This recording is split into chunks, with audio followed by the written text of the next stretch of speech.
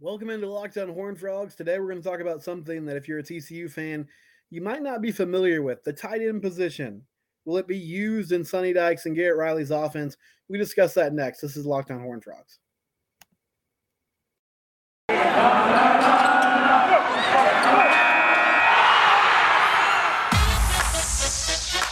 You are Locked On Horned Frogs, your daily podcast on the TCU Horned Frogs, part of the Locked On Podcast Network, your team every day.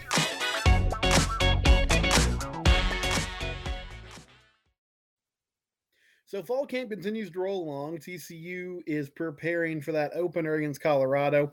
And one position group that I've heard a lot about the last few weeks is the tight end position. And it's not a spot that TCU used very often under Doug Meacham and Jerry Kill when they were running the offense. I looked last season in 2021, your leading receiver at the tight end position was Dominic Denuzio, who had 6 receptions for 69 yards and 1 touchdown. Now, that 1 touchdown was a significant one. It was a TD in that game against Baylor.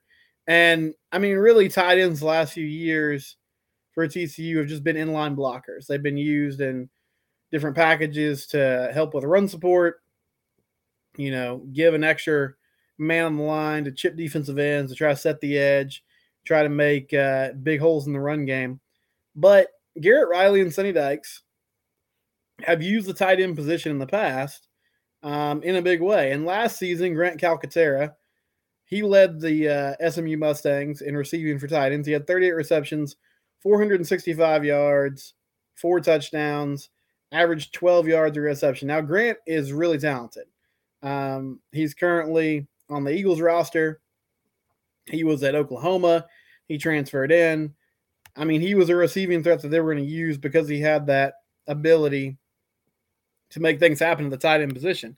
But I'd argue that TCU's in a pretty good situation at that position this year. Jacavius Spivey, the Mississippi State transfer, there's been a lot of talk about him. Jared Wiley, who transferred in from Texas, is also there. Both those guys are big, athletic, can make plays. Now, Wiley and Spivey, they weren't huge receiving threats in their last stops, in their last schools, but did show some ability to get the ball in space, get up the field, make some things happen. And you also have DeAndre Rogers on the roster, who is a really interesting player. I believe he was originally committed to Oregon, had some legal issues that got cleared up, and then he just sort of randomly ended up at TCU. There wasn't a lot of talk about him in the recruiting process, but he's also on campus. Have not heard his name a whole lot during the course of camp. But, I mean, coming out of high school, the word on him was he was that type of player, a big-time receiving threat, great athleticism, can make plays. So you got 3 guys that kind of fit that mold of ability to catch the ball, make some guys miss, make some plays, get yards after the catch.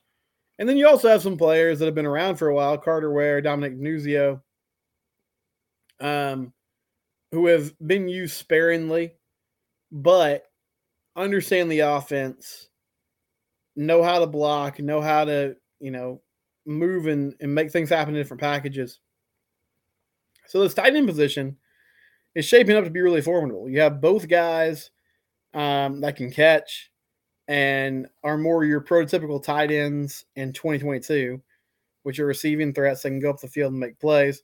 And then you also have your more old school traditional inline blockers. So I'm excited to see how TCU tries to exploit some of those matchups. I always felt like Pro Wells was a guy, and Artavius Lynn sort of fit this mold too, but it just seemed like there was so much potential there with what they could do getting up and down the field, especially in the middle of the field, and it wasn't used much. Now, I mean, in general, the last few seasons, they didn't throw the ball in the middle of the field at all. But your tight end can be a great safety blanket. So I think whether it ends up being Chandler Morris or Max Duggan, it's good to have one kind of that dump off in the middle of the field, or critical third down. You need, medium yardage, like 3rd and 6, 3rd and 7, can your tight end find a way in one-on-one coverage to break away and make a play? But I really think with Spivey and Wiley especially, you also have players that if there's a safety or a linebacker covering them, it's a mismatch. Like there's an ability there to isolate them in situations where they can run routes that are going to make teams pay, and then use that big athletic frame to rumble down the field after the catch. So not only are you going to be able to catch, a drag route in the middle of the field, but then turn up the field and get some yardage after the fact. That would be really beneficial for this TCU offense. They have to find a way, and I think they'll have the opportunities to do that with all the weapons they have. But you need to attack the defense from different sets, from different angles, with different players, as many ways as you can. Be creative. Make sure that teams can't just key on Quentin Johnston on the outside like they have the last few years, because there's no threats elsewhere that can make plays, or there's just not the creativity or the scheme to find ways to get the ball to those players. And I believe with the mind they have on offense now, they can do that more effectively. And with the personnel they have at this tight end position, they're set up to find a way to get those guys involved and not just be, okay, here comes, here's our jumbo package. We're going to throw an extra tight end in there, and they're going to try to block and set the edge. And everybody just sort of knows we don't have to worry about those guys. So I'm excited to see what happens with that position group moving forward as we continue to hurdle towards the season opener. Okay, coming up next, the Big Ten made some news yesterday with their TV deal. We'll talk about that next. This is Locked On Horned Frogs, part of the Locked On Podcast Network. It's your team, and it's every day. Okay, so yesterday, or on Tuesday, it came down that the Big Ten would not have a deal with ESPN in the future, a TV deal with ESPN in the future. ESPN was pulling out of the bidding. So essentially, Fox, along with CBS and NBC, are going to have the rights to Big Ten football. You're not going to see Big Ten football on ESPN anymore. This is fascinating because, for one thing, and I think Brian Curtis said this yesterday, that 11 a.m. window on ESPN has always sort of been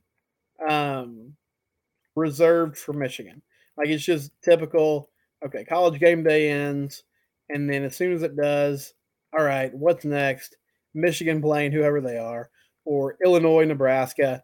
There's just a lot of options in that noon Eastern, 11 Central Time window that ESPN used the Big Ten for because, they're in the North, they're in the Midwest. It just made a lot of sense to have them on early in the morning. But Fox, CBS, and NBC are nearing deals with the Big Ten, and it'll no longer be – ESPN is no longer involved. They're not bidding on Big Ten football anymore in this new, grant of rights agreement. So, of course, for our purposes, the first question we ask is, what does this mean for the Big 12? And my first reaction to this was actually negative because I thought, man, I had heard that CBS and NBC might be really interested in Big 12 football and that there were some opportunities for the Big 12 to kind of create their own brand aside from just being on ESPN and Fox and have some football elsewhere. It was a chance for NBC to get involved in college football in another way than what they do now, which is just Notre Dame, and they do the occasional HBCU game as well, and CBS, which only does SEC football. Now, there's still options here, like streaming is going to be a factor, and does the Big 12 decide to go like off the beaten path, say, no, we're not going to do just traditional cable. We're also going to put this on Amazon Prime or Hulu. As part of this Big Ten deal, some of these games are going to be on Peacock, which is NBC's streaming service. I think the positive to this, though, the positive side of this is ESPN now has to fill more programming. They have a big gap in programming. Big Ten football was a large part of what they did. And so they have all these time slots available. Now, the intriguing thing to me is I think it creates opportunities for the Big 12 earlier in the day, like that 11 a.m. to 3:30 window when the West Coast is still getting up and getting the day started. And I think it gives the Pac-12 opportunities at night, which is what we've talked about. They have that late night time slot, that West Coast 9 p.m. Central or 9:30 p.m. Central kickoff. Now, I don't think this is the end of the road when it comes to expansion. I still feel like the Big 12 has something to sell to Pac-12 teams, namely like Colorado, Utah, the two Arizona schools, Arizona State and Arizona. But in some ways, I think this is helpful for both the Pac-12 and the Big 12, specifically just to their negotiations with ESPN, because ESPN is going to need more content. They need more programming. Okay, the Big Ten is out. Well, now you have an opportunity to stack up more Pac-12 and Big 12 games moving forward. The Pac-12 is still, searching to get their deal finalized after the departure of USC and UCLA. Big 12 is in the same situation. So there's an opportunity here with ESPN. But I don't expect either of those conferences to just exclusively let ESPN do all their games. I mean, I imagine Fox might still be involved. As I said earlier, I think these streaming services are going to have something to say about it. But what it does tell us is, and we sort of knew this behind the scenes, that TV networks were driving all this realignment. I mean, it's like the battle lines have been drawn. Fox has taken the Big Ten. They're going to run with it. That's their conference now. ESPN has the SEC. I'm sure many of you say, well, they've always been hyping up the SEC. But the SEC is theirs. It's their conference. They're going to move forward with it. That's who they're going to market. That's who they're going to promote. And the challenge for these other schools is, or these other conferences, how do we, one, stay somehow intertwined with the two big networks in Fox and ESPN, but at the same time, how do we build our own brand elsewhere?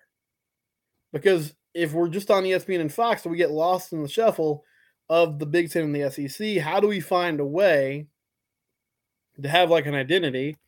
Oh, Big 12 football, it's on TBS or TNT or it's on Amazon Prime. What does that look like moving forward? That's one of the big challenges that Brett Yormark is going to have to figure out in the coming weeks and months. Brett Yormark was on campus at TCU, by the way, and I found out he actually has his wife's son is a TCU grad. So that's interesting. So Brett, hey, look out for us better than anybody else in the conference because you have ties here. You have family ties here. That's going to be the challenge for him, though, is how do you simultaneously keep that relationship with the two big networks, but then also find a way to, differentiate yourself, have a unique identity outside of that with possibly a streaming service or another network. But ESPN, they're no longer going to be doing Big Ten football in the coming years.